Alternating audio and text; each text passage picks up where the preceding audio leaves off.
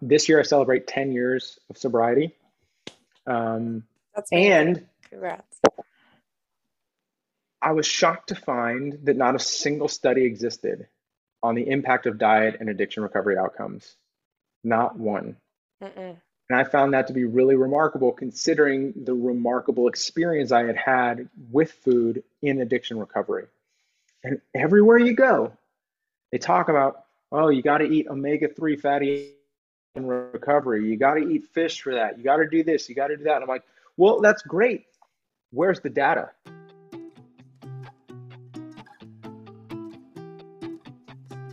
What's up? Welcome to a brand new episode of the Plant Remedy Podcast. It's your host, Chef Bay, and I'm so excited to be here with you today. If it's your first time listening to the show, thank you so much for tuning in. I am a professional plant-based chef, a holistic nutritionist, a podcast host, a cookbook author of the book Cook, Heal, Go Vegan, and currently living in San Diego with my husband and my dogs, and I feel just so lucky to be living the life that I live. But all that aside, I'm so excited to have you here. I'm coming at you from a new and improved office. I redid my office over the weekend, and it just feels so good in here, honestly. I had the same kind of like office space since we moved into our place 5 years ago, and it was like really dungeony and really dark.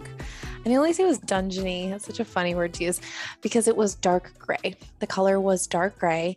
And I don't know, I didn't realize how dark it made the space until I literally painted a bright orange wall and the rest is like almost yellow. It's like a beigey yellow, but it's so bright in here now. The energy is so good. Like it just makes me feel so amazing being in this space. So I'm just like so happy about it. And I'm so happy to be bringing this podcast in this new energy, this new energetic zone.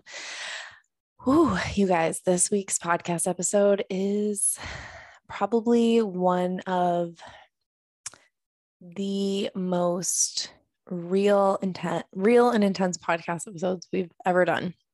I like don't even know what to say right now because this episode makes me feel all the feelings. It's the first episode that I've cried during. Man, it's crazy. So we talked to Adam Sudd from the Plant-Based Addict, and this episode is about addiction. This episode's about mental health. This episode is about food and how addiction and food and drug abuse and prescription pills are just all connected. And this is something that's so close to me because I've lost a lot of people to addiction personally. And if you guys have been listening to the podcast for a long time, there was this phase, not last year, but the year before that, in 2020, where I like could not show up for the mic because I had lost one of my best friends to addiction. I was the last person to talk to her. And it was just something that just rocked me. And it wasn't the first person that I had lost to addiction, but she was the person I lived with before I moved in with my husband. She was like my only friend in San Diego for a long time. And her battle with addiction eventually ended up costing her her life. And that was just something that I still am processing. Like, I think I've just been so busy the last couple of years. You know, she died the day after my manuscript was due, or the day my manuscript was due for my book. So, you know, it's just busy. There's a lot going on. There's a lot of, and I don't want to say like busyness, but it's hard to process. Like grief is something that affects you differently every time it happens, right? Every time you lose someone. And this conversation really brought me back to her, brought me back to my, my like place in the relationship with her. And, you know, if you're listening to this episode and you have lost someone to addiction, you're going through an addiction right now, take a deep breath. But this episode is really great. It's amazing. This is the type of episode to send to someone if they don't really understand, or to just like help you get a whole new perspective on addiction and the way that our country use rehab, and how we can support the people in our lives that are going through something. Because let's be real, mental health is at its all-time low. Like it's at its all-time low. And everything that's going on politically and how rights are being taken away and the pandemic and the grief that we've all felt over the last couple of years, mental health is something that I know we see everywhere, all over, social media, and we think about it, but it is really, really something that we need to focus on. And addiction goes right there with mental health, right? Prescription drug abuse goes right there with mental health, like food addiction, right there with mental health. It's all connected. And Adam does a beautiful job at telling his story, but also showing up in the way that he is giving us tools and resources and new thought patterns on how to show up for people in our lives that are dealing with something, and also showing up for ourselves. So, man, you guys, I'm already been feeling all the feels this week, and I've been very stressed. There's a lot going on, and re-listening to this conversation just really brings everything back into perspective. And I think you're really going to love it. So, with that said, before we get into this episode, I just want to remind you guys that we do have a free download. We're getting so close to the launch of my new course coming out, and it's literally going to be amazing. To get on the wait list for the course and to get all the access to the pre-sale bundles, I'm just like teasing you guys with the smallest little hints, but you can go ahead and download 6 hacks to heal your period using food on my website at www.chefbay.kitchen. It'll pop up right there, and all you do is enter in your email. What that's going to do is immediately email you that free guide, and we'll put you on the wait list to get to know more about this course and get early bird pricing, which is going to be an amazing deal. We have over 3,000 people on the wait list right now. This is going to be one of the biggest launches we've ever done. And I've been working on this course like day and night, and you guys are going to love it. I just can't wait. So yeah, go to www.chefbay.kitchen to download the free guide and to get put on the wait list. All right. Are you guys ready? Let's do it. Let's get into this episode with Adam Sudd, the plant-based addict. Let's go. All right, guys, I'm sitting down with Adam Sudd, also known as the plant-based addict. Thank you so much for coming on. Oh, it's my pleasure. I'm really excited to have this conversation today. Yeah, I'm feeling good. Let's do it. I know I just had Rip on the show, and he had nothing but amazing things to say about you. And I'm just like so intrigued by your story. So I can't wait to get into it. If you guys are listening and you want to like look up his Instagram, it's at the plant-based addict on IG. So you can kind of look at his IG while you're listening. But yeah, I first like just want to know, what's your favorite plant-based meal right now? Like, what are you vibing hard with? Okay, so I've really gotten into just doing giant bowls of what I call protein nice cream. All right, so yeah, every single morning, I'll get up and I make my fiance and I coffee. And this is before she gets up. And I go and I make a giant bowl of blueberry, banana, vanilla protein ice cream. And I can't just seem to get enough of it. I love it. So it's 2 cups frozen blueberries, 1 frozen banana, a cup of soy milk, a scoop of vanilla protein powder, and you blend it up. That's it. Sometimes I'll top it with like pumpkin seeds or chia seeds or whatever. And it's super thick. It comes out, I mean, like if you were to scoop it with a spoon and you turn the spoon over, it stays on the spoon. Yeah. All day. Love it.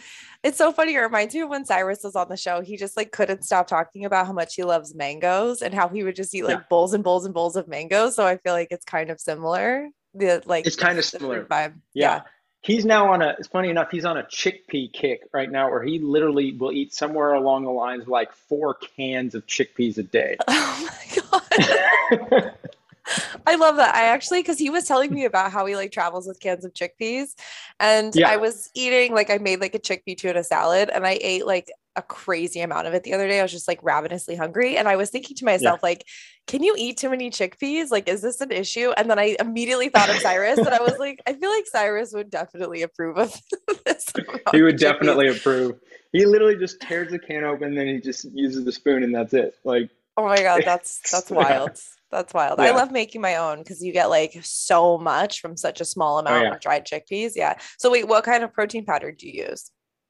So it just depends on what I have. Usually, my go-to is my friend Nimai Delgado has a company called Veg Nutrition, Okay. and he's got three flavors: a cold brew coffee flavor, a chocolate peanut butter, and then his vanilla ice cream flavor. Yum. The thing is that you have to order his online, and Mm, so sometimes I run out, and then I'll just get like the Vegas Sport Elite vanilla and just go with that until I get more from Nima.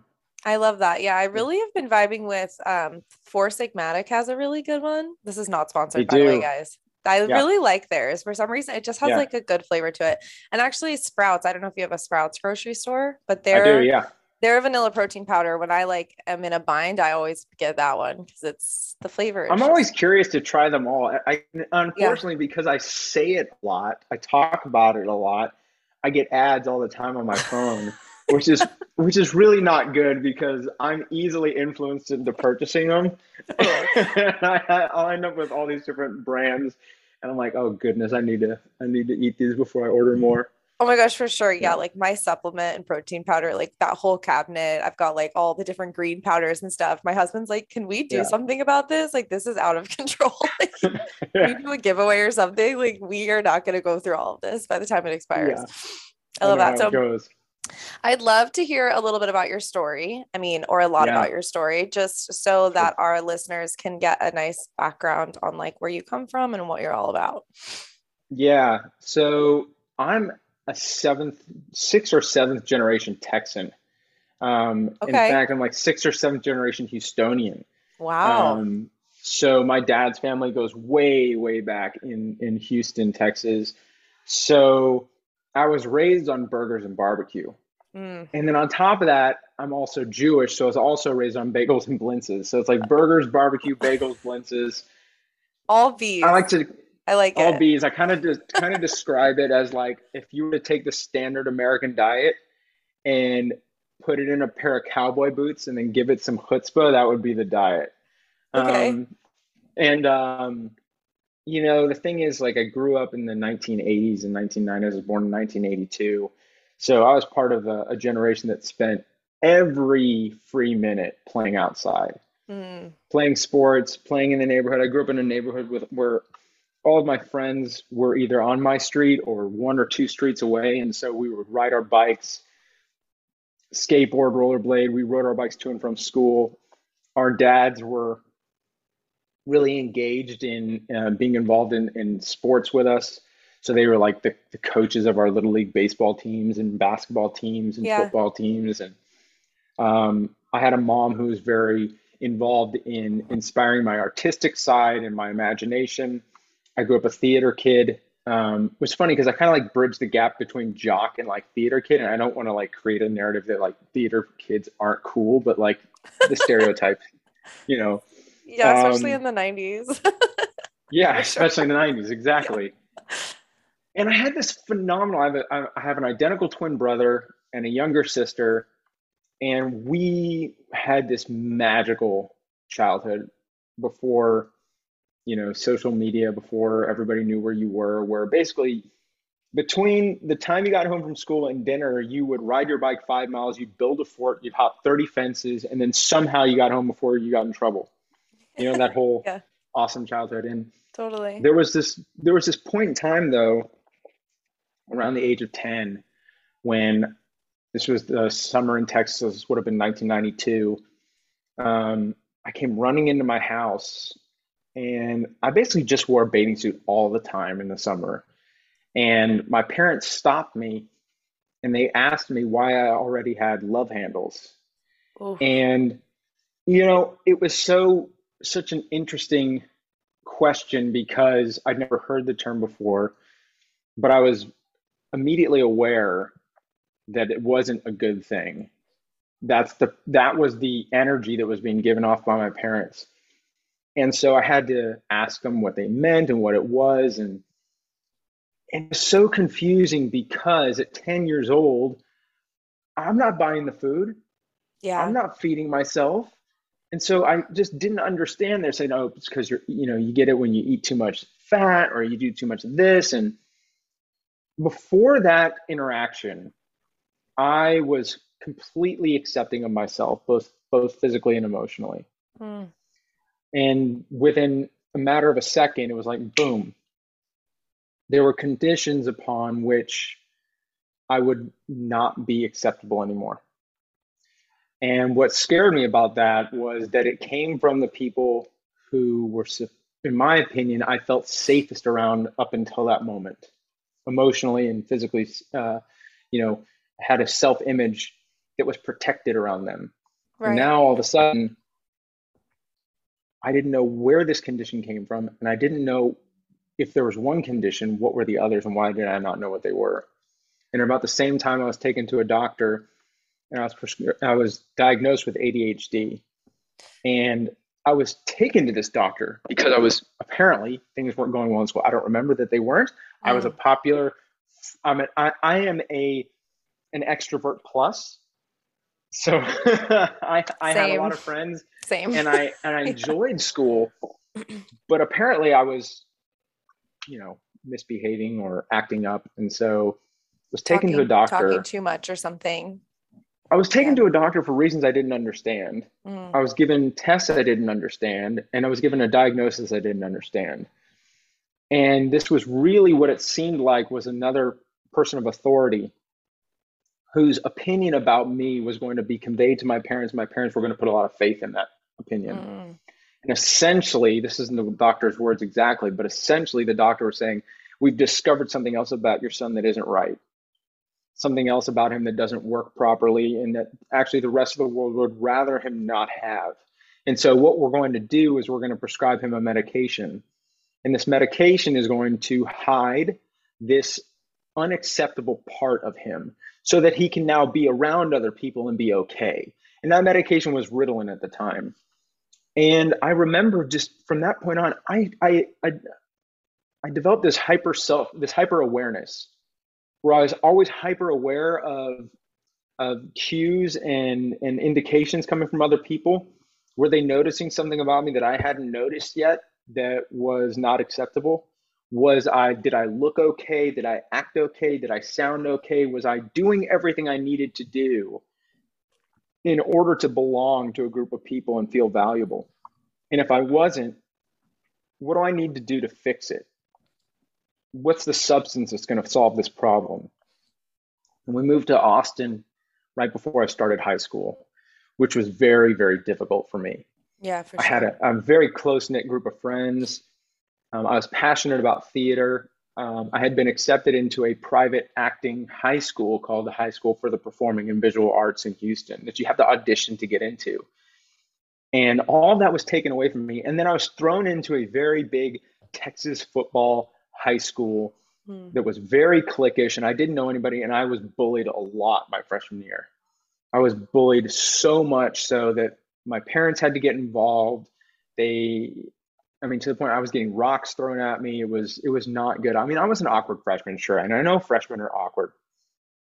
And but I just I felt betrayed that what I had been working for my whole life, my whole middle school and acting career to go to this school was just taken away. And then I was thrown into a school that I didn't want to go to and felt even more unsafe than I ever had before, Yeah. physically and emotionally. And then my prescription for Ritalin was switched to Adderall. And oh my goodness, everything seemed to change. As soon as students found out about this, the kids that I would avoid in the hallways had their arms around me in the hallways. All of a sudden I got invited to parties, and it felt really good Mm. because for the first time I seemed to have something about me that was valuable to other people that they couldn't get anywhere else. And I remember being invited to parties specifically for the purpose of me bringing my Adderall. And I absolutely agreed to do this because, like I said, I wanted to feel like I had figured out what I needed to do to feel like I was valuable to a group of people within a community of shared respect. And I can remember using Adderall for the first time as a recreational drug. Now, I was slightly overweight as a freshman going into my sophomore year. I had very low self-confidence because I'd been bullied for a year and I didn't, and this is my first time knowing this group of people. I had very poor study habits because I was depressed as a freshman. The school system was different from the one I was in. And so this created a lot of tension between my father and I because he was so desperate to help me figure out how to have study habits that looked like the way he liked to work. And I just couldn't do it. And so we would get into arguments a lot. And the first time that I used Adderall as a recreational drug, it was like the universe said, it, I would say it felt like the universe gave me a hug and said, hey, man, we got you. Mm. Because it seemed to magically solve every single one of those struggles that I had been struggling with and dealing with for such a long time overnight. Adderall is an amphetamine. That's what the stuff is. So it's medically pure amphetamine. That's why it works so well. And I'm not saying Adderall is good or bad. I'm just saying that that's what it is. So all of a sudden, my metabolism is going through the roof. I have boundless energy and unbelievable confidence for the first time in my life. I could party at 100% for the entire night, and I could the life of the party, and I could personally make the party better because I could supply to you that thing that just takes a good party to an unbelievable party. It gave me a sense of power and confidence that I could go up and talk to anybody, and I could whatever they were talking about was immediately interesting. So this was great. I could make friends.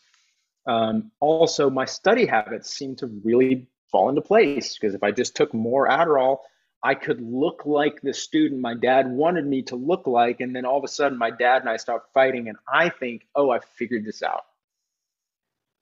With unbelievable ease and unbelievable repeatability, I could fix the most insurmountable struggles of my life. That's really the key here.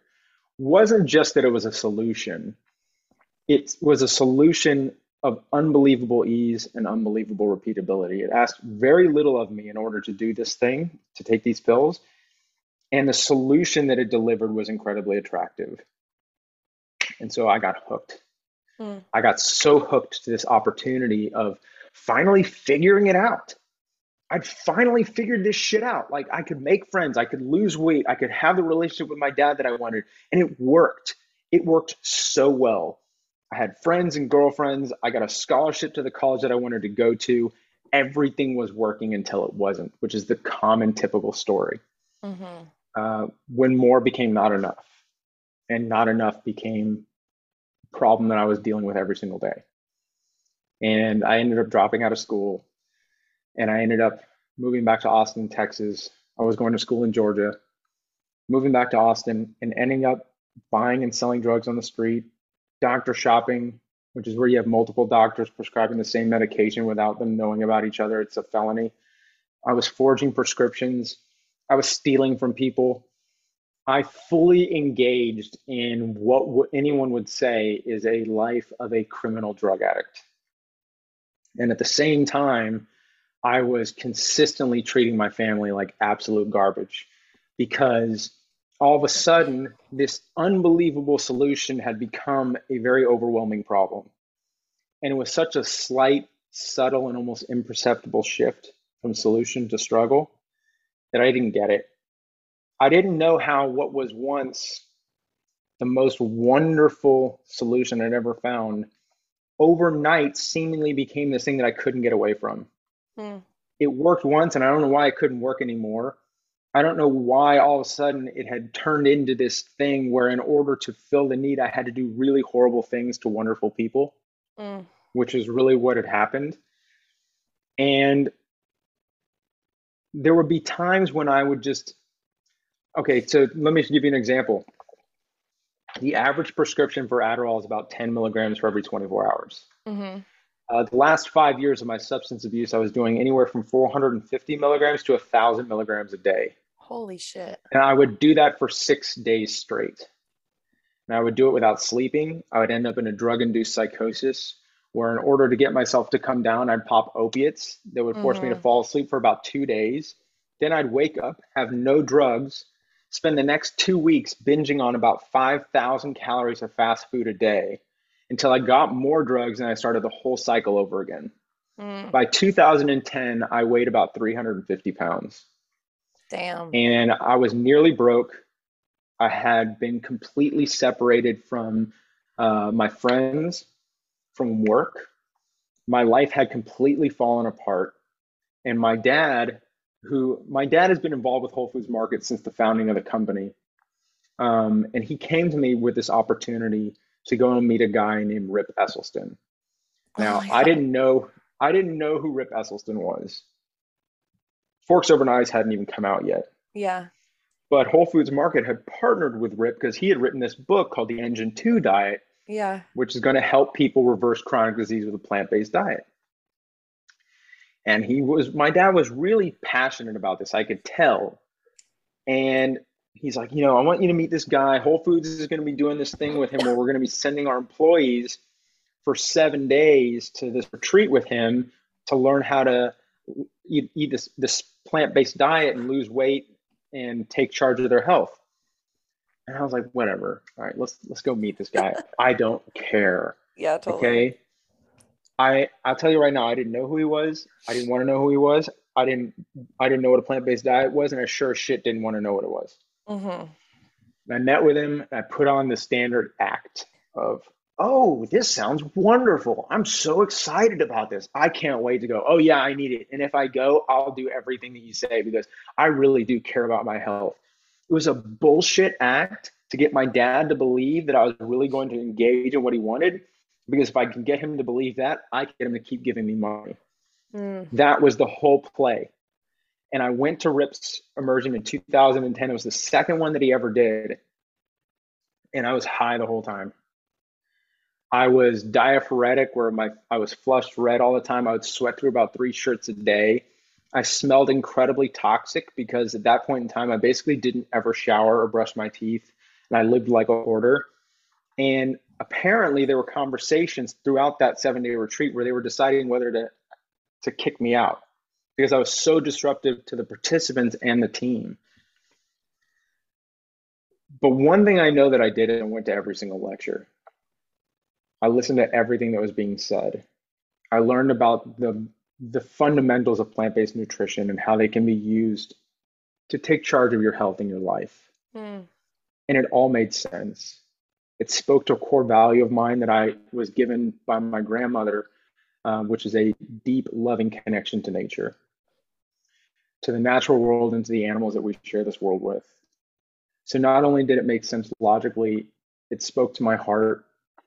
And I want to tell you that with all of those things, after those 7 days, I went home and I put that stuff to work and my life got better. But that's just not true. And it's because of one very simple reason. At that time in my life, living hurt in every single sense of the word, physically, emotionally, and spiritually. And I wasn't ready to give up what was allowing me to escape a life that was too painful a place to be on the gamble that this guy's diet would actually work out over the course of a year or 2 years. Mm. That's the big thing. When we talk about addiction, people want to talk about dependency and they want to define addiction by dependency. And dependency is real, sure. Biochemical dependency is a physical adaptation to a substance where the removal of the substance results in a usually unwanted and painful withdrawal experience. And they'll say, there you go. That's addiction. That's not addiction. Dependency can happen whether addiction exists or not. What addiction is about not wanting to be present in your life because your life has become too painful a place to be. and you develop a very strong emotional dependency, an emotional adaptation to a substance that relieves that pain with unbelievable ease. Mm. That's what addiction is. And my life got much more painful over the course of the next year and a half, to the point where I was practicing self-harm on a regular basis. I would routinely stand in the mirror and beat myself as hard as I could till I was swollen, bleeding, red all over, in the attempts that I could finally just hate myself and hate my life enough. Mm. I was convinced that if I could just hate myself and hate my life enough, that that would be what would get me to want to change. But the problem is, it just made me feel more disconnected from the belief that I could ever reconnect to what it is to be meaningfully alive anymore. Experience life in a meaningful way with loving and meaningful bonds. And I didn't have a plan on August 21st of 2012. I didn't write a note. I didn't call anybody. But for the last 6 months leading up to August 21st of 2012, I had been battling suicidal thoughts. And I had been battling suicidal thoughts because every single day of those last 6 months was the most painful day of my life. And I was living in full confidence that the next day was going to be even more painful. And if that's the trajectory of your life, eventually tomorrow's just not something you want to be a part of. And so I tried to end my life by suicide. I grabbed a handful of pills and I purposely overdosed. And I can remember the experience because it was distinctly different from the times before when I had almost overdosed several times. I was sitting on my couch and I felt this really unusual feeling of feeling like I was going to pass out and that my heart was going to explode at the same time. And I tried to stand up to sort of maintain some sense of stability. And as I did, I felt my entire right side cramp, and it felt like I got stabbed in the side with a hot knife. And I cramped and buckled over, and all of my peripheral vision turned black, and everything just seemed to fade out. And it was almost as if the universe was requesting that I no longer be there. And the feeling that I was dying, and I don't mean the physical feeling that I just described to you. Mm-hmm. I mean the belief that that was the last moment I was going to have on this earth, completely disconnected from everything and everyone that has ever meant anything to me, was the most terrifying experience I've ever had. And believe me when I tell you that I was that person, that if you were my friend and you loved me, or you were a family member and you loved me, at some point in the last year of 2012, you would have come up to me and said, "Don't you see what you're doing to yourself? Mm. Don't you see the pain that you're causing yourself? Don't you see the pain that you're causing your family? Don't you see what's happening to you? Why are you doing this?" And as you said that to me, I would have looked you in the eye and I would have said, "Fuck you. You don't know what it's like. You don't know the pain I'm in, and you don't understand the relief I get for 5 fucking minutes when I do these drugs or I eat this food. Yeah, I'm sure it's going to cost me 5, 10 years of my life, and I'm fine with it. If it costs me those 10 years, fuck it. I don't care." And I think about that now. And had I been successful on August 21st of 2012, what would my family not give up for 5 more years with me? I mean, I would throw that number out there like it meant nothing to me. Mm-hmm. 5 years, 10 years, like it was nothing at all. What would my parents, my brother, my sister do for 5 days with me? Think about the person in your life who's no longer with you, that you loved deeply. What wouldn't you do for 5 more minutes with that person? The things that I chose to believe had consequences, not just on me, but on the people that I cared about. And when I regained consciousness after my attempt, I was overwhelmed with this incredible feeling of relief. And that relief was really interesting to me because up until that point, I firmly was in belief that what suicide is someone wanting their life to end. But the relief was only there because there must have been something about myself and my life that I loved enough. Mm. Something about myself and my life that was meaningful enough that even though I knew today was going to be the most painful and the hardest day of my life, I was still glad to be there. And what that means is that suicide and never will be. It will never be someone wanting to end their life. That's not what suicide is. It's someone desperately trying to end their pain. Suicide is a last effort to end pain that seems unsolvable. And there's a pain that has to be shrouded by stigma and shame. We feel like we don't know how we got into this situation. We don't know that it's okay that we don't know how it happened. We don't know that it's okay to say to somebody, I don't know what to do and I'm afraid. And we don't know that it's okay for those other people to not have a solution, Mm. but that we need the opportunity to go to them and say, I feel incredibly alone. I picked up the phone, I called my parents, and I asked for help, and I checked into rehab about 2 weeks later, where within 72 hours, I was diagnosed with type 2 diabetes, high blood pressure, high cholesterol, erectile dysfunction, drug-induced bipolar disorder, suicidal depression, anxiety disorder, sleep disorder, attention deficit disorder, and obsessive compulsive personality disorder. And I was given a cabinet's worth of medication for life. And I sat there in this doctor's office, having gone through an incredibly embarrassing and shameful experience of having nurses examine my body, looking for uh, cuts and scars or infections. The typical experience of checking into rehab is very dehumanizing. Mm. You kind of feel like a criminal. But they did it. They did it for a very specific reason, because people like myself who engaged in substance use disorder are engaging in very dangerous lifestyle behaviors other than just the substances. So they need to know what they're dealing with. They need to make sure you're safe and the people that you're going to be in contact with are safe. And that's why I was diagnosed with everything. They found this out. And this doctor was telling me the typical story. Well, this is a result of your genetics. You're genetically predisposed to diabetes, and that's why you have diabetes. You must have a family history of heart disease. That's why you have heart disease. You must have a family history of depression. That's why you have depression. You must have a family history of anxiety, and that's why you have anxiety. You must have a family history. You must have a family history. You must have a family history. That's why you are these things, and that's why you're going to need medication for the rest of your life. And I found that to be incredibly insulting.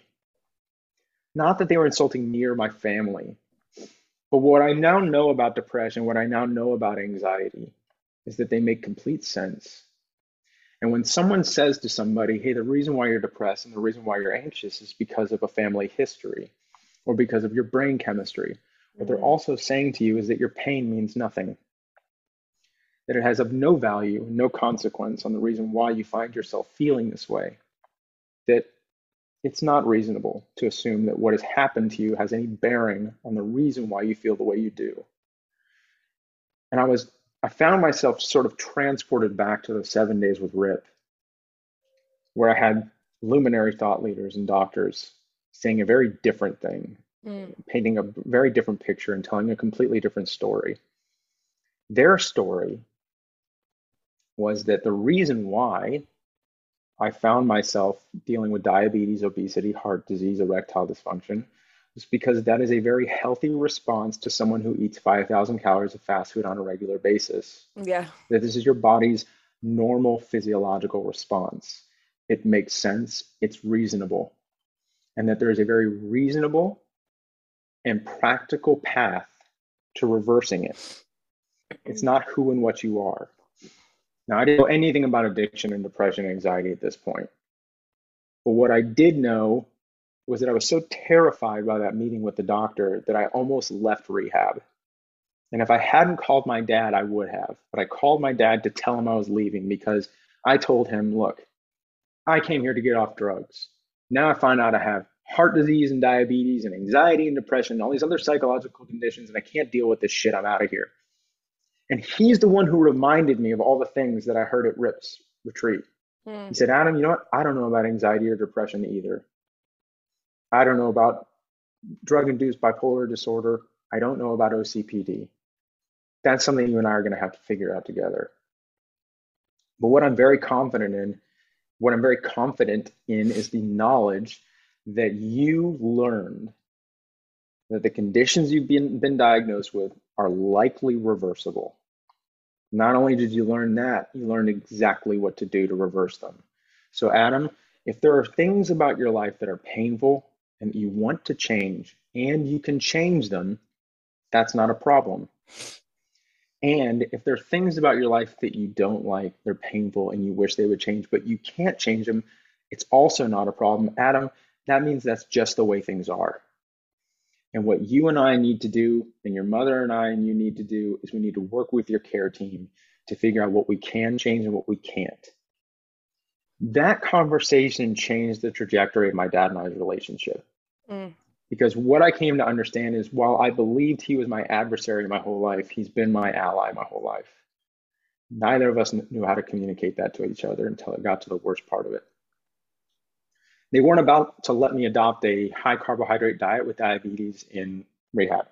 They just weren't. No, of course not. This was 2012, Yeah. and Cyrus and Robbie hadn't written Mastering Diabetes yet. Yeah. Yeah.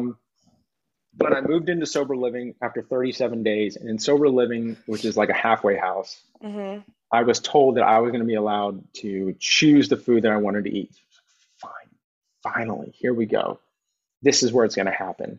The way it works is you go up to the house manager and you write a list and you give it to the house manager, and then they send the driver to go pick up groceries, and they bring it back, and then your groceries are put into the kitchen with everybody else's. Fantastic. Okay. One issue, the only greens I used to eat up until that point were the occasional piece of lettuce they didn't take off my burger at McDonald's. Yeah. And number two, I could only remember a few things from the cafeteria and the meals at Rip's retreats. I Yeah. remember oatmeal was always for breakfast. Great. I wrote oatmeal. I remember rice and beans was like a big thing they talked about. Everybody should be eating rice and beans. So I wrote rice and beans, canned beans, microwavable rice. Obviously, I thought, okay, vegetables, just get me frozen veggies. And then I remember one day there was a potato bar. So I said, please get me potatoes and fruit. This incredibly short list. I walk up and give it to the house manager, whose last name is literally Hamburger. I give him the list, and he goes and gets me this stuff. And I'm going to tell you, I woke up the next day and it was like a cosmic joke because somebody had the audacity to put the oatmeal next to Fruity Pebbles. Now, Oh I don't know about you, but Fruity Pebbles is the best cereal ever made, period, end of story. no, Okay. no. I can't agree with that. I was more of a Cocoa Puffs kind of girl back in I the was day. all about Fruity Pebbles. Okay, okay. And I literally saw this and I like lost my shit. Like I Fuck. got angry. I stormed out. I like threw this fit. The house manager had to come like running down the Santa Monica boardwalk to get me. And the reason why I was upset was because I couldn't figure it out. I was so angry because even though they had gotten me everything I wanted, I didn't want to do it. Mm. I still would have rather picked the Fruity Pebbles. So much so that saying no to it made me want to cry. And I couldn't understand why this wasn't a matter of intellect and will. Right? Why can I not want to do it, know how to do it, and then that's it. Game over. Yeah. And I read a book by a guy named Doug Lisle. Dr. Doug Lisle is an evolutionary psychologist who wrote a book called The Pleasure Trap. Mm. And this book describes the biological mechanism that compels us to choose one thing or the other. And essentially, we have a guidance system built inside of us that helps us figure out how to make the most successful decision to increase our statistical likelihood of survival. But this guidance system has been crafted and perfected throughout this human evolutionary story, which were environments of scarcity. Mm. So let me explain what I mean. If you and I were to travel back in time 20, 30,000 years from now, and we were find ourselves in a tribe, in a village, and our job, you and I, was to go out into the wilderness and find food for the village. There's a few things. First, food was scarce. We didn't know how much there was, and we didn't know where it was. Finding it was dangerous, meaning that the terrain that we had to travel was dangerous. It cost us a lot of energy, and it was incredibly competitive. We weren't the only ones looking for those calories. And again, we either get them or we don't. So we have to have some kind of mechanism in our body and our biology that helps us figure out, in an environment of scarcity, which caloric choice is the most successful one to make. So you Yeah. and I find ourselves next to this would probably never happen, but like a plantain tree and a blueberry bush, right? And we go, okay, we got two choices here. We can either spend our time gathering the blueberries or we can spend our time gathering the plantains. How are we going to figure out which one is the better choice? We do it by tasting them. So we taste the blueberries and we get a lift in our dopamine circuitry. And that lift tells us that there's something about this decision that gives us a statistical likelihood of survival. There's calories per bite. There's pleasure there. Yeah. Our guidance system is trying to figure out how we get the most pleasure for the least pain and the least amount of energy. Then we walk over and there's some plantains that have fallen down. And we peel one open, we eat it, and we go, oh my gosh. We get a lift in the dopamine circuitry that's about 100 times greater, because that's about how many more times of calories there are in a bite of a plantain than a blueberry. Yeah, totally. It's very obvious which decision to make. Right. And our dopamine guidance system has allowed us to figure this out with incredible ease. If we spend our time gathering the plantains, we're going to get about 1,000 calories, or sorry, about 100% or 100 times more calories per bite per person than if we choose the blueberries. We know to make this choice. Right. We know to make this choice every single time. Meaning that the more calories present in a food, the more successful it feels. Right. But in the modern environment, that guidance system has no idea that we now have more calories per bite than have ever existed in human history. Yeah. And the ease that we can repeat those decisions is greater than it's ever been. It costs us less energy to do so than has ever existed in human history. And all of this shame was lifted from my shoulders, because I thought the reason why it was difficult for me to make this choice was because I lacked discipline, or I lacked enough willpower or self-control.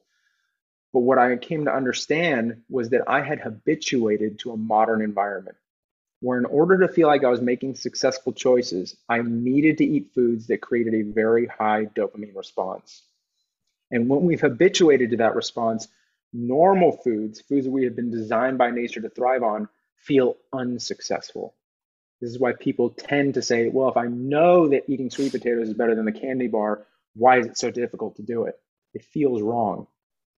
When you've been eating candy bars for long enough, the sweet potato will always feel less successful to you, even Yeah. though the candy bar is a self-destructive choice. It's the same with like meat versus plants, right? Like meat is Exactly the same. so calorie dense that people then, let's say, try to eat plant-based for a week and they feel like they're totally missing out on something. They're not being full. It just doesn't work for them. But it's that same Exactly. concept where it's like you've been, trained to think that like you need this calorie dense food when in reality you don't. And it's exactly it. And what his book also talks about is that there's about a 2 week period of resensitizing your dopamine receptors. That after about 2 weeks, your dopamine receptors regain sensitivity, and healthy whole natural food starts to taste the way it should. Yeah. You get the same response that you normally got from the super normal food you're eating, only now you're eating healthy food. Essentially, I just had to be willing to be comfortable being uncomfortable. Yeah, totally. And in order to do that, people will say, all right, well, all right, you got to have a why, right? We all know that story. Yeah, gotta have a What's your why. why? Yeah. And from the outside looking in, it would look like, oh, it's his obesity, it's his drug addiction, it's his diabetes. That's got to be it. No, sorry, bullshit.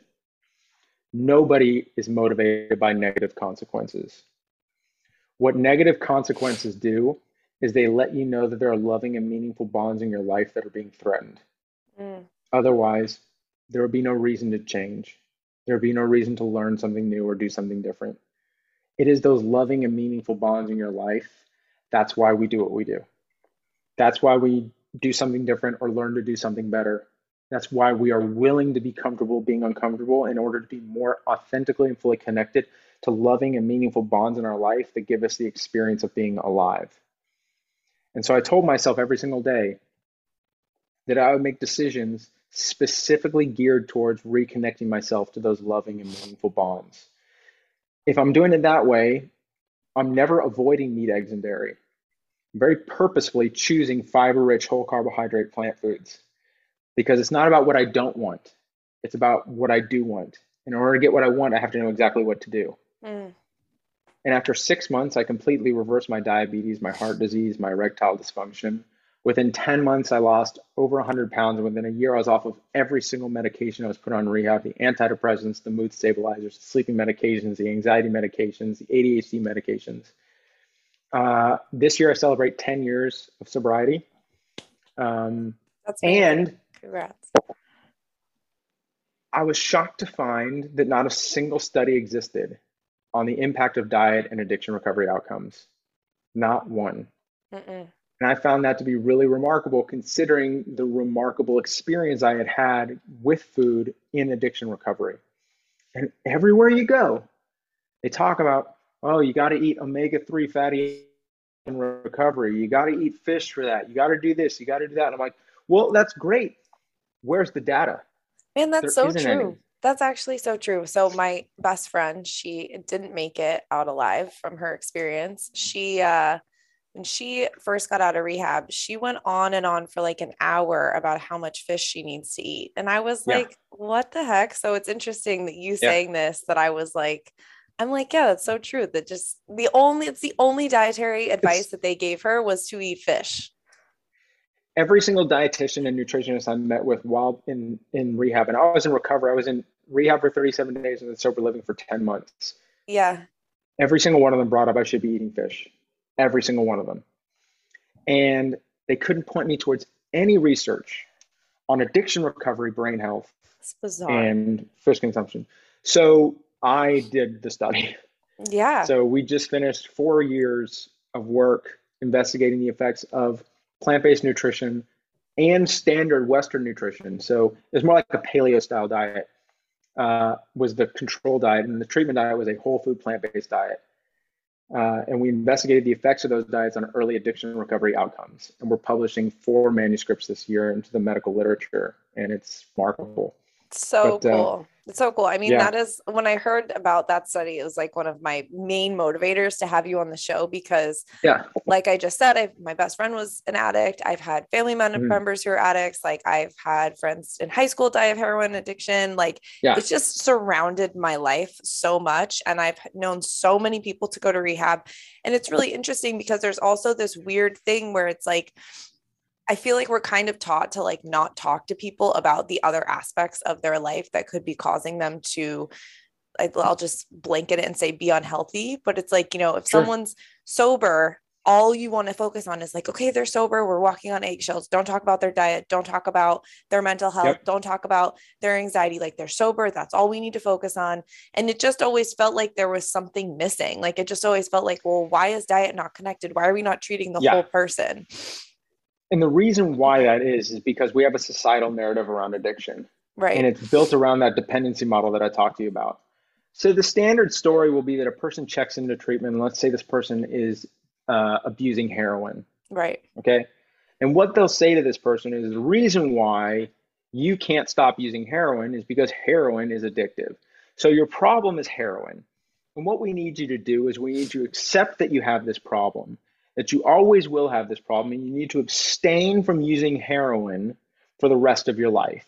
The best support system we can tell you to do is to get yourself to commit to a group of individuals where you affirm this identity about yourself to that group on a regular basis in order to abstain from it long enough. And if you abstain from it long enough, your life should get better. Mm. That's the story. And that's not an accurate depiction of what we know addiction is when we look at real world observations. So when we look at real world observations, we look at people who suffer with substance abuse. They're not abusing heroin because heroin is addictive. They're abusing heroin because their life is too painful. And heroin is a very successful way of relieving that pain when no other solution exists with as much ease and repeatability. Yeah. That's really important. And so the abstinence story means that the goal for you is to not use. Well, passive recovery has a very miserable track record. In fact, the standard recovery model has about an 85% failure rate. And what I mean by that is 85% of the people who check into treatment today will be back in treatment within 1 year. Yeah. And so what we need to start doing is start asking the question of, instead, why is your using a problem? Why does your using make sense? Why does it make sense that, given what's going on in your life, heroin is a reasonable choice for you? If we do that, then we can say to this person, hey, I believe you that your life is hard. And I fully believe that heroin is a phenomenal solution to that pain. But I also know it's a very self-destructive solution, and it's likely going to make your life harder. You just don't know it yet because of how successful it feels. Right. You might even start to be aware of the severing of bonds and ties in your life that is happening as a result of the use, but the use feels so successful, it's hard for you to say no to it. What we need to help this person do is to reconnect themselves to those loving and meaningful bonds. Let me give you an example. Take a person who's struggling, is dealing with a lot of issues in their life.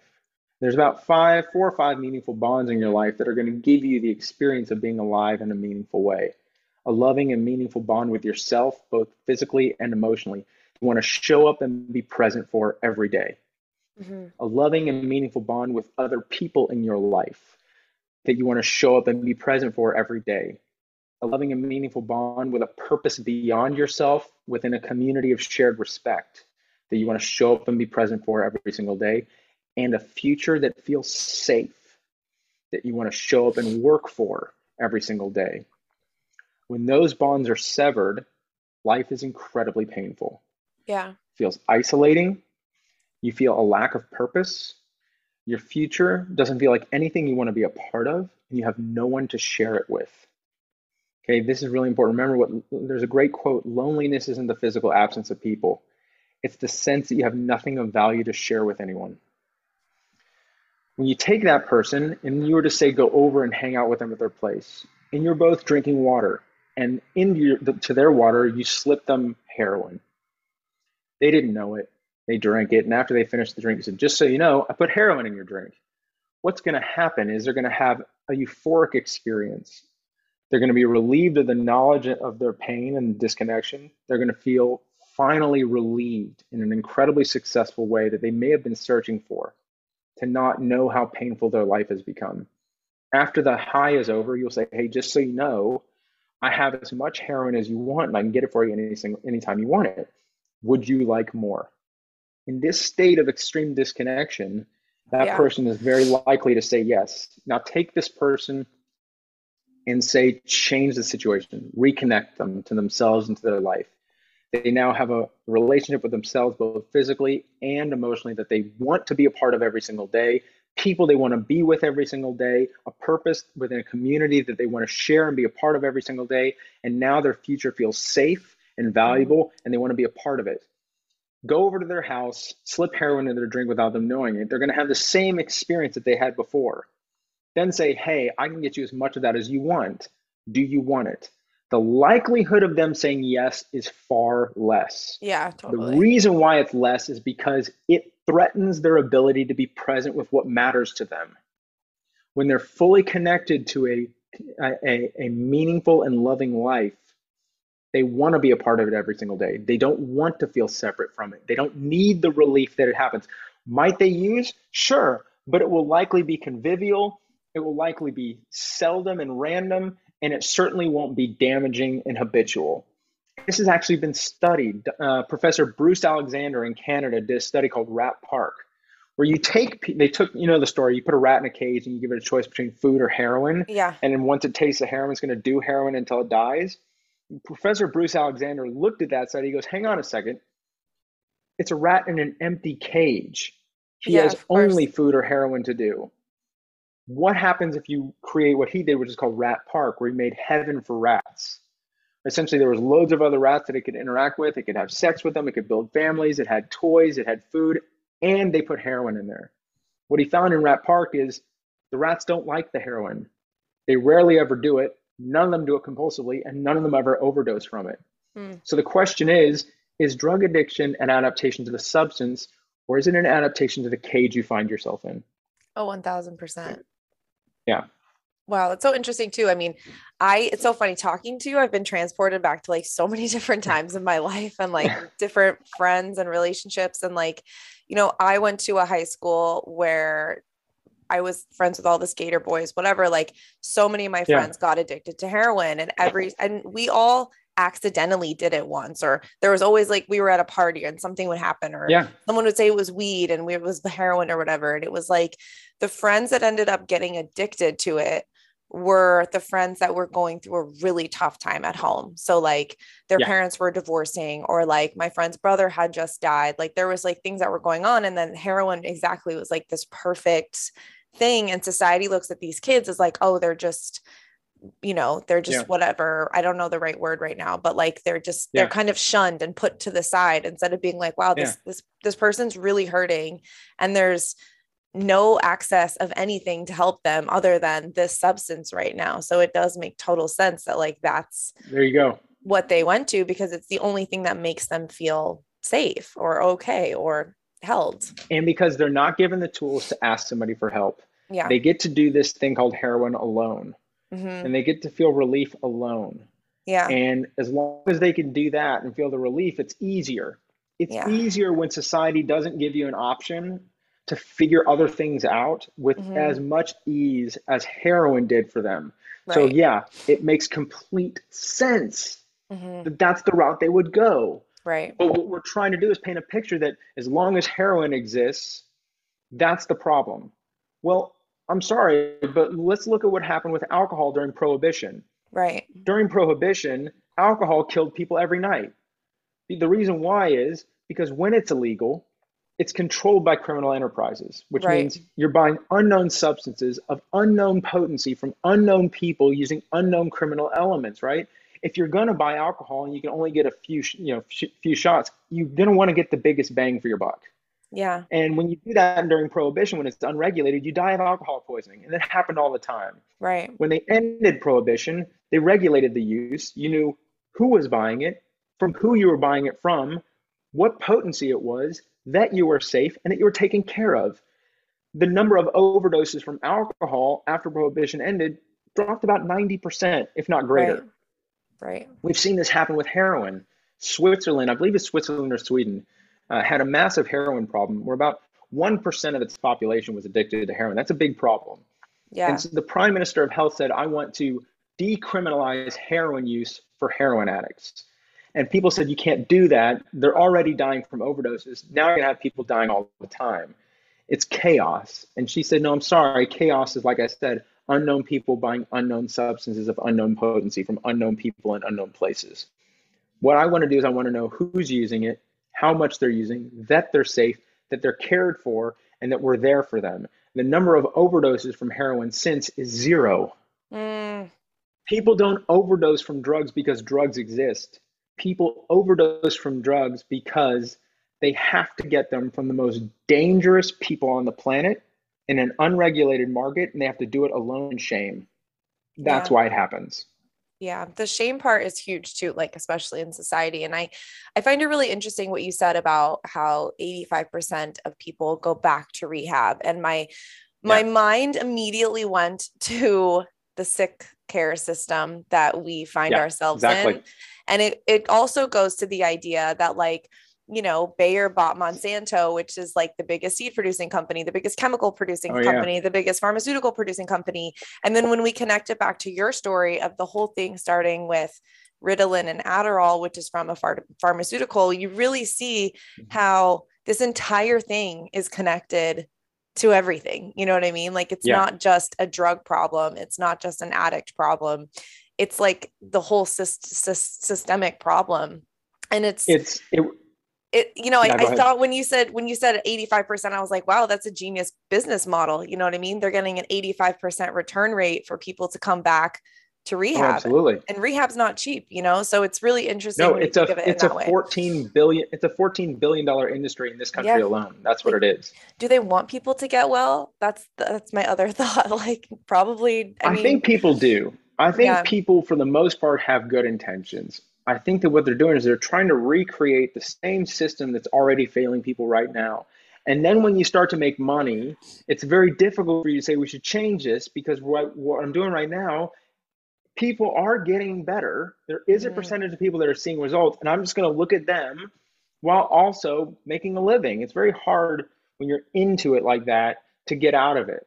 It's very Right. hard to change it when you're already so inundated in a system that is designed for failure yet allows enough success that you feel good enough about it, right? Mm. And the shame part that you mentioned is so real.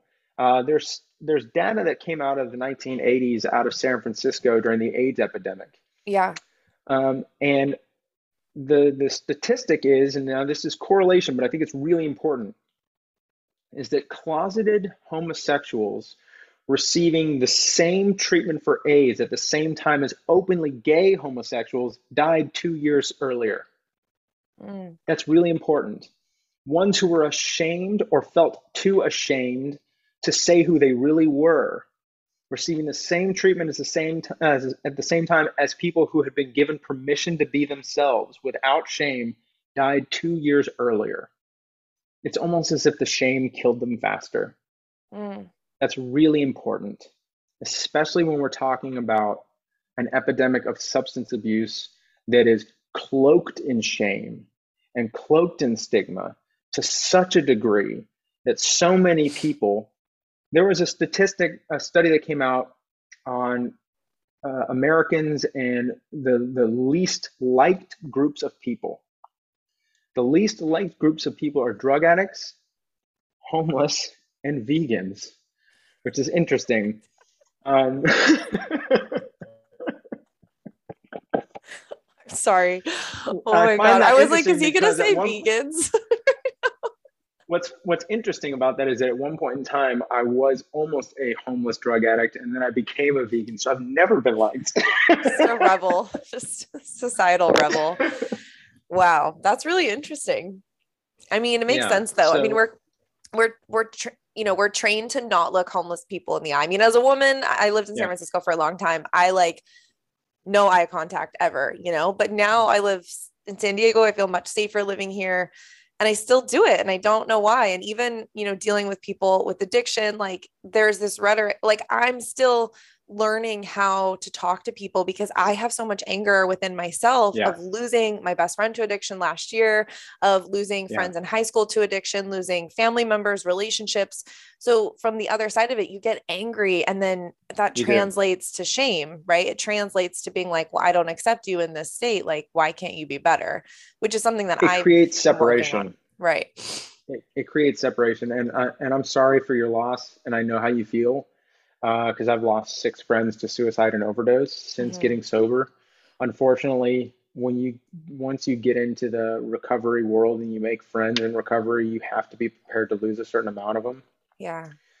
And I feel so badly for this because every single one of them had the capacity for change. Right. Every single one of them had the same capacity for change that I had. Maybe they didn't have the same support system, Mm. which is huge. Yeah, I was totally. surrounded by people who loved and supported me. Uh, and I also believe that a lot of them just, at a certain point in time, were being told this story that the reason why you're struggling is because you're using. The reason why you're an addict is because you always have been and you always will be. And that the best you can do and the best you can hope for is to will yourself through your life, through grit and determination, abstain from substance abuse. And if you can do that, your life will get better. Well, no one can outcompete their environment long enough. That's just not what's going to happen. And there's only two avenues of life where anything less than perfect is considered a failure. Mm. and that's substance abuse recovery, and that's diet culture, Mm, where any choice other than the choice you're trying to make in any amount is equally wrong. mm. Context is of no matter here. And that's a damaging narrative to put into somebody's mind. And I'll explain it to you and to the listeners with a story. If anything less than perfect is considered a failure, then any amount at any time is equally wrong. Let's take, for example, what happens a lot of the time in recovery. Somebody has been an alcoholic for a decade, drinking a bottle or more a day of liquor, discovers that their life is not going to get better at any time soon. In fact, it's likely going to get worse unless something changes. So they check into treatment and they get sober. And they're actively engaged in recovery. Or instead of simply not using, they've decided to replace using with something beneficial in their life. Say it's fitness, say it's yoga, say it's meditation, where they're in an active state of recovery. And they go 365 days without using. Instead of saying without using, 365 days of actively engaging in beneficial lifestyle behaviors. And then something happens. Something happens that challenges their distress tolerance to levels not yet tested while in this new state of their life. A very close friend or loved one passes away. A tragedy occurs. And the next thing they know, they find themselves at a bar because it was instinctual to them. When Right. things get that hard, you go to the bar.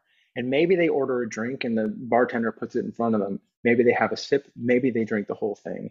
And before they order the next one or before they take their next sip, they step back and they say, hang on a second. Whoa, I don't know why I came here. I need to figure this out. This is not how I want to engage in my life anymore. This was a tough situation and I don't know how to do this. I need to figure this out. And they walk away.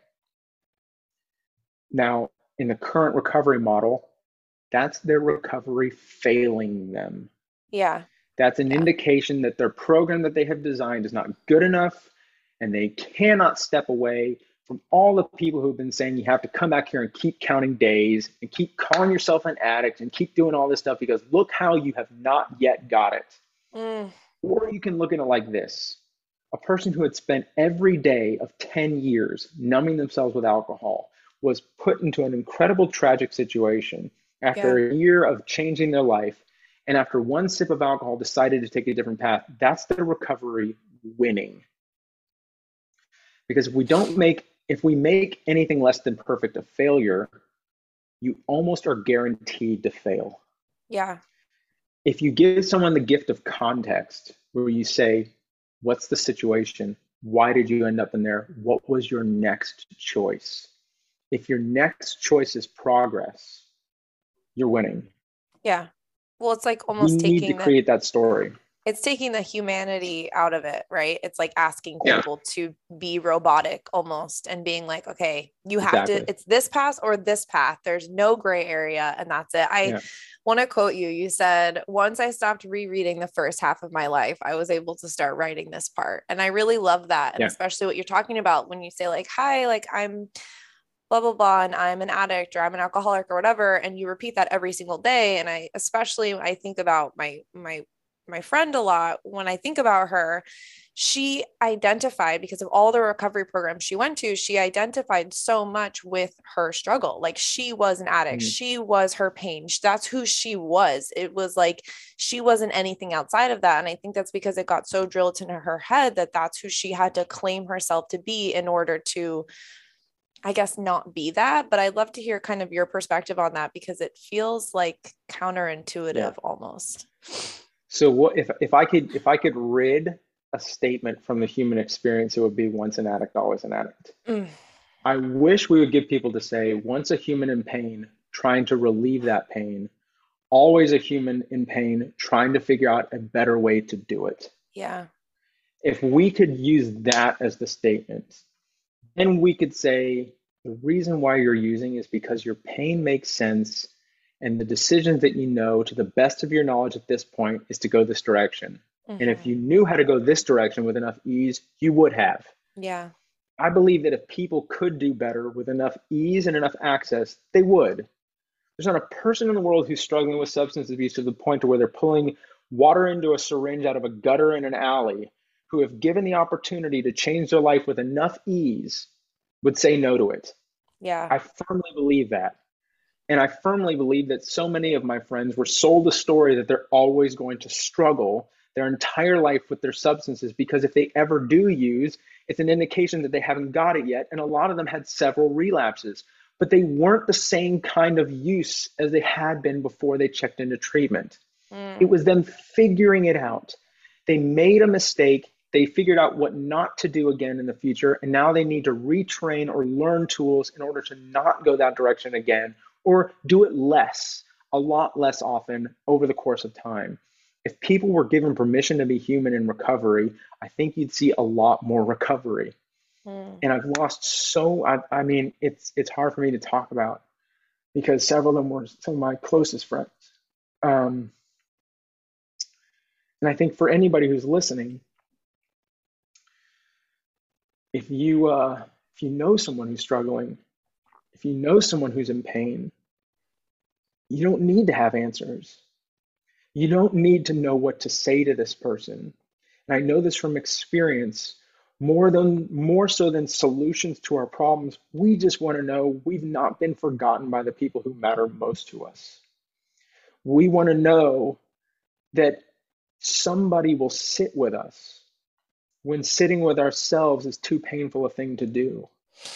Someone who will put their arms around us when we can't hold ourselves. Someone who will say, I love you, when that's too hard to say to ourselves. I know it sounds simple, but from when I was in pain, someone doing that for me softened my entire world. All you need to do is call this person and say, I love you. I love you whether you're using or you're not. I love you whatever state you're in. And if you ever need me, I will be there for you, because I don't want you to be alone or feel alone. I think too many people feel incredibly alone right now. And we think that our job is to solve that for them rather than just be there for them. Yeah. If we can just be there for them, I think that we can change a lot about the way that we interact with each other. I wish I had been able to do that for some of my friends who are here. And so if you know someone, after you listen to this, just send them a text, give them a call. Just ask them if you'd like to come, if you'd like them to come over, if they want you to come over, you want to take them for a coffee. Do not try to solve their life for them, because they don't know the answer, but they know that they're alone right now, and that's what they don't want anymore. Yeah. Damn. You're making me feel all the feelings right now. I'll tell you, I my mean, God. it's amazing. I have 10 years of recovery. I'm getting married in December to the most incredible woman in the world. I have a relationship with my parents that I couldn't imagine. I'm the happiest, fittest, healthiest I've ever been. And for that person who may be the one who's struggling right now, if you're on that edge where you're thinking about life not being worth it anymore, I'm going to tell you, I cannot believe that my life almost ended right before the best part ever began. You do not know when that moment's going to happen where everything changes for you. Please, please, please do not give up. There are resources you can call. There are numbers you can call. They will cost you nothing but your time. And someone will be on the other end of that phone and they'll listen to you. There's a suicide hotline. There's recovery hotlines. There's numbers to call for depression. There's free services out there. Every single one of those is a better choice. Every single one of those. There's far better choices that exist in life than exist in ending it. Please pick any one of those choices that exist in life and just keep going. So well said, man. You're so amazing. Thank you so much for just opening up. I know we just met, but I'm like, did we just become best friends? No. If you have just like a little more time, I would really like to talk about just like the results of the study. The Yeah. study. Yeah, sorry. I'm like now I'm just all in my feelings. But yeah, I would love to just talk about the study just a little bit if you have some more time. Yeah. So interestingly, what we were looking at was the impact that a nutrient dense plant-based diet, so not just a vegan diet, but a nutrient dense plant-based diet would have Yeah. on early addiction recovery outcomes compared to the standard diet that they serve in recovery today. And we compared the results across all fields of measurement. So biometric measurements, blood lipid panels, omega-3 levels, vitamins, the whole thing. We also looked at depression and anxiety scores and emotional and psychological scores. So depression, anxiety, mania, obsessive compulsive drug use. Mm, And then we looked at several other things that we found to be very, very important: self-esteem, self-compassion, and resilience. mm, I think these are incredibly important. Self-esteem in particular and resilience in particular. Resilience is the ability to be faced and confronted with a difficult moment and either draw on known positive tools or newly learned positive tools in order to engage in that difficult moment in a positive way. And self-esteem and self-compassion, obviously we know self-compassion is the ability to love yourself as if you were anyone who are struggling, right? To show compassion to yourself as if you were, I'll say it like this: if your best friend were having a bad day, do you talk to them the same way you talk to yourself when you're having a bad day? If you don't, you need to, perhaps learning more about self-compassion might serve you. mm. Self-esteem is important because typically within psychology, self-esteem is thought about as the ego, right? Right. But really, what we know to be true is that self-esteem is like an internal audience. Okay, self-esteem is like the world responding to you as if it were watching you do what you do, right? And the value that your behavior has and the sense of value that the world would think that you have to offer them if you had the opportunity. Here's why that's important. The study showed that after 10 weeks, aside from the biometric stuff, the people with a higher dietary quality, meaning the plant-based group, had higher levels of resilience, self-esteem, and self-compassion. Mm. Here's why we think that's true. Instead of simply not using, which is what the control group does, they checked in and they just stopped using. They ate a Western diet, they did Western things, they essentially were given medications like everyone else. Everything else was controlled, Yeah. but they just not stopped using. That's passive sobriety, passive recovery. Right. This other group decided to, instead of use, which is a sacrifice to them at that point, not use, they've replaced it with something else that seems like a sacrifice to the rest of the world. But this is where it gets interesting. There's an ego trap with not using. Because if I was to say to you, hey, I've been a substance abuser for 10 years and now I'm just not going to use, the rest of the world, in my opinion, the way that I see it would say, well, great, we don't use it all every single day. So welcome to the club. You're back to square one. Like, it's not something seen by society as worthy of applause, Mm. worthy of recognition. The rest of the world seemingly doesn't use. If I was to go outside and look outside my window, most of the people I see don't seem to be using. They seem to have their life together. So there's not a lot of value that I seem to have acquired that I could offer any of them. Although it Now does I feel adopt the like plant. sorry, I was just gonna say, although it does feel Yeah, like everyone's a functioning alcoholic right now, but that's exactly. But just you don't know it. You can't see it. You can't yeah. see it. Hmm. Now you adopt a plant-based diet and you gain an understanding of the value that that nutrition and that nutrition protocol offers you. Hmm. And let's say you start to feel better. Let's say you start to lose some weight. Let's say you reverse a chronic disease. All of a sudden, you now have a sense that you figured something out that the rest of the world has not been able to figure out. If I was to look outside my window right now, it would look like most people are struggling with their weight, Yeah. likely do not have any sense of what a healthy diet looks like, Mm. may likely be on medications. Yeah. And most of them are obsessed with diet culture. They're Yes. trying to figure out how to not be that anymore. I seem to have figured out something that if necessary, the rest of the world would love for me to share with them. For somebody who's been a struggling substance abuser to have value that the rest of the world sees as valuable will raise your self-esteem. It's incredibly important. This is essentially why we think we see the self-esteem level raise. We also saw resilience go up, and we also saw self-compassion go up. We don't know the mechanisms involved yet in why we saw resilience increase and why we saw self-compassion increase, but it's statistically significant. Wow. What we've also discovered is for the very first time, we have proven that in no aspect of recovery does a plant-based diet compromise your recovery. There's been a belief that you're going to be lacking in certain things necessary to fully recover your biochemistry from substances. Not only have we shown that there's not one avenue of recovery and your biochemistry that is lacking on a plant-based diet, in several, it does better. This is the first time this has ever been shown, and we're really excited to publish it this year into the medical journals. So that's about as much as I'm allowed to share at this point. Yeah. But it's really exciting.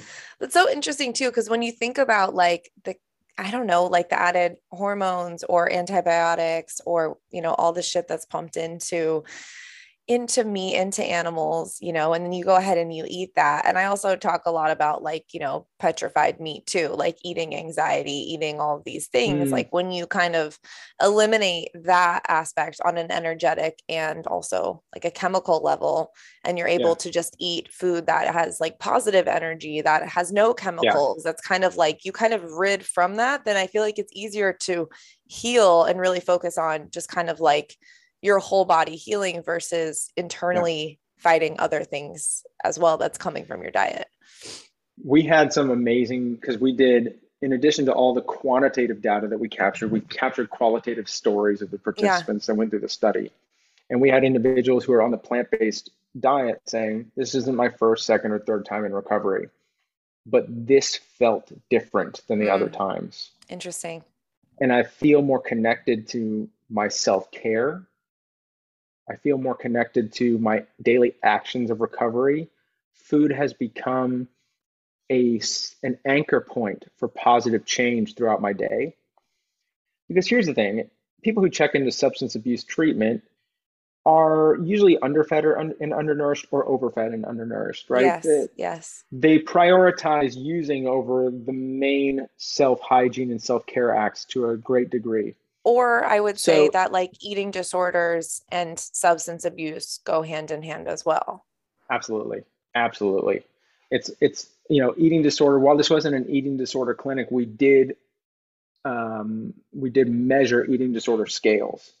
So, but this wasn't an eating disorder treatment facility. Right. So these individuals weren't there specifically for eating disorder. So I don't want to put it out there that we've solved eating disorder. Of course not. Yeah. Look, eating disorder isn't solved by food.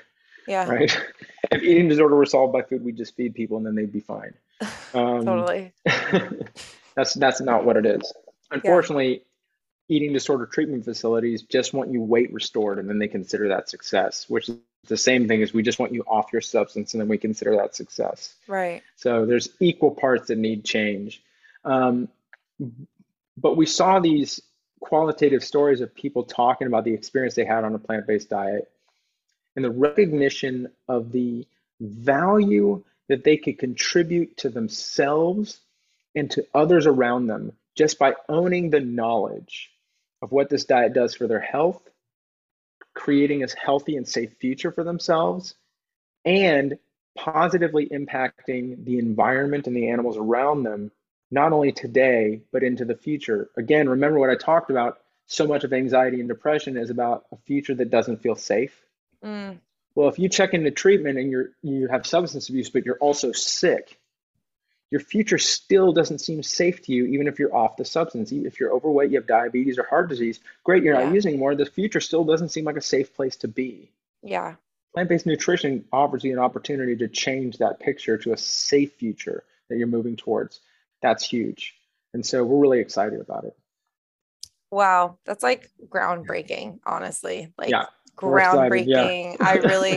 I mean, it's the idea that, the people that are trying really hard to get plant-based food in hospitals or healthy food in hospitals, it's like the same thing. It's like the correlation of like this idea of sick care and really changing it into actual health care in the idea of like, So yeah. I was just in the hospital 9 weeks ago. I had a very serious mountain biking accident. Oh shit. I'm permanently part of the Crooked Collarbone Club because I broke this collarbone. I broke five of my ribs and my right lung collapsed. Oh fuck. So I was in the hospital with a chest tube for 3 days. They were reinflating my lung. Um, and funny enough, I was in Asheville, North Carolina at Mission Health Hospital. Do you know who Dr. Garth Davis is? I don't He wrote know. the book Proteinaholic. I don't know. He's so he is one of the most famous plant-based doctors out there. He's been in like I was gonna say What the sounds like Health. so familiar. Okay, yeah, yeah, Yeah, yeah, he was in What the definitely. Health and all Okay, those movies. yeah.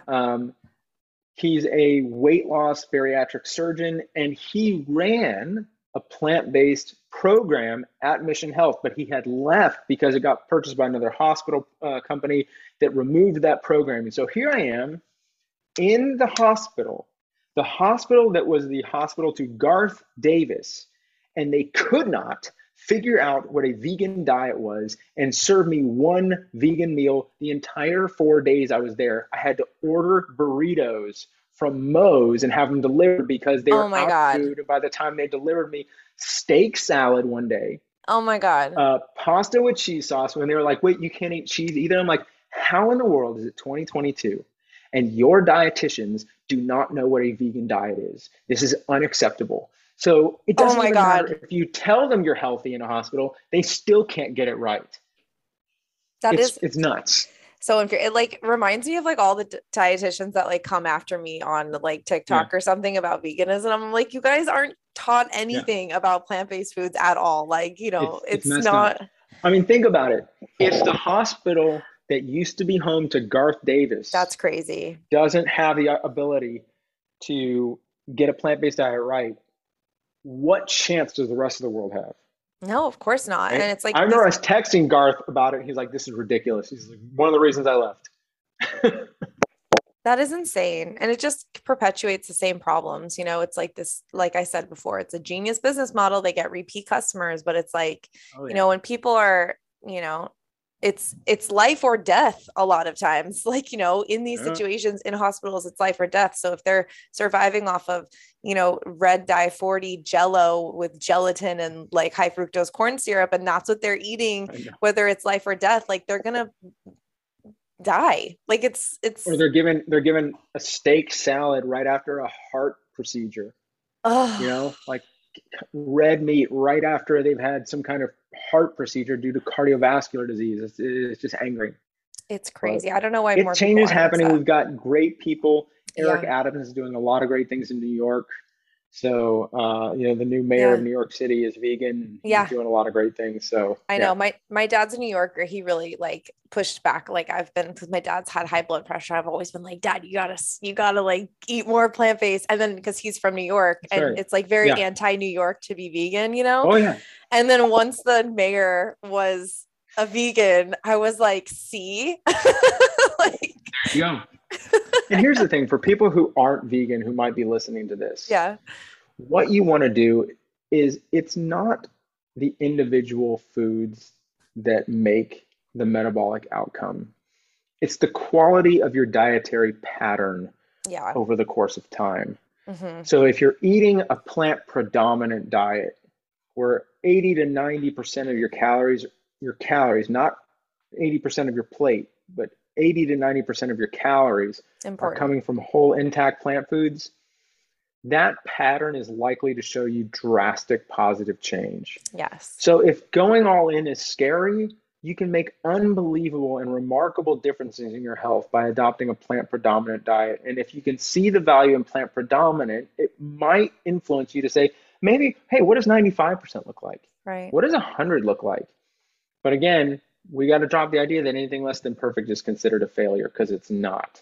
The Yeah. research is really clear that a plant predominant diet does just as much good for people who are sick Mm. as a plant exclusive diet and offers the same opportunity to shift the environmental hazards we're going towards, make a fundamental change in the animal agriculture landscape that we see, right? It's not all in. I would rather have a million people eating an 80 to 90% plant-based diet than another 1,000 perfect vegans. Yeah. It would make far more change, and it would serve so much more greater good because it gives people permission to try. 100%. I literally wrote almost the exact same thing in my book that came out last year. I said I'd rather have millions of people doing it imperfectly than a few of us doing it perfectly. And maybe There you that's go. why vegans are top 3 most hated people. I was so shocked to hear that. I was like, how is it literally like I was almost homeless, I was a drug addict, and now I'm a vegan. I've always been disliked. This is amazing. Angry vegans. Hey, but I Yeah, understand why vegans are so angry, but you have to just yeah, like meet people where they're at. And that's like yeah. a big lesson is because when you uncover, factory farming and the way animals are treated in the environment and how people are so sick, you get angry. Like it's hard not to You feel do. angry at first, but you kind of have to take that anger and fuel it into something more constructive because you're never going to convince, like if someone tried to convince me to go vegan when I was a French trained chef working in San Francisco, I would have literally laughed at them and be like, there's Yeah. no way, so you just have to meet people where they're at. So to So finish, my oh, what were you going to say?